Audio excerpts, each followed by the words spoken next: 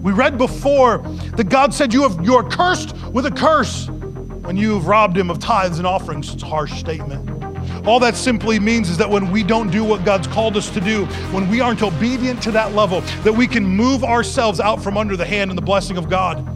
So many people look up in the sky when difficulties befall them and they say, God, why are you doing this to me? And God said, I didn't do nothing. You walked away from my provision.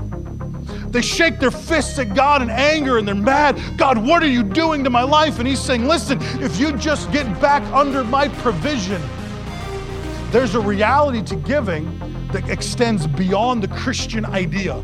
There's a reality to giving that's a law that's just implanted in the universe that's real. What's the Bible say? Give and you'll get. Give and it'll be given to you. You press down, shaking together, running over, shall men give into your bosom. We know this, that captains of industry, men who have amassed massive fortunes of wealth, one of their key attributes is that they are givers. Jeff Bezos was giving away of his income before he was anyone ever cared to know about. Microsoft and Bill Gates has decided to give away 90% of his income. Microsoft itself gives away millions and millions and millions of dollars every year. Warren Buffett has decided to give away 90% of his income.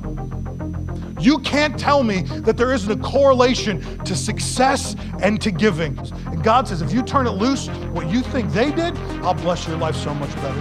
What you think has been done in their life, I'll bless your life so much bigger. If you'll turn it loose and allow his power to be deposited on what you've given and what you have, he will transcend what any one of those titans of industry could do. I'm not saying that you're all going to be billionaires, because some of you don't want it. What I am saying is that God will bless your life bigger and better than you could possibly imagine if we'll just put him first in our giving.